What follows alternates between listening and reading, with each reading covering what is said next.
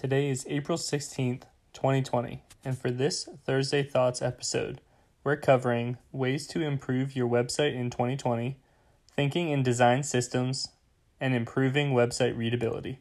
Let's dive in.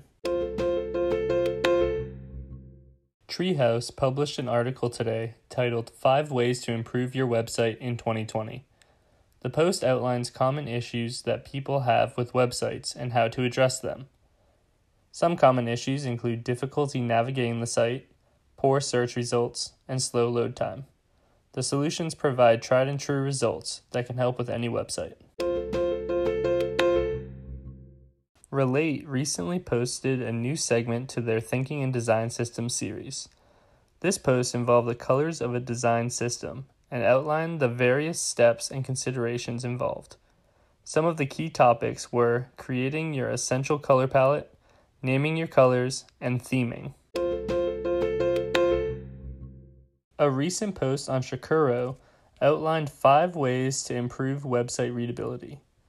The post goes in depth on readability, which most website owners don't consider when evaluating their website.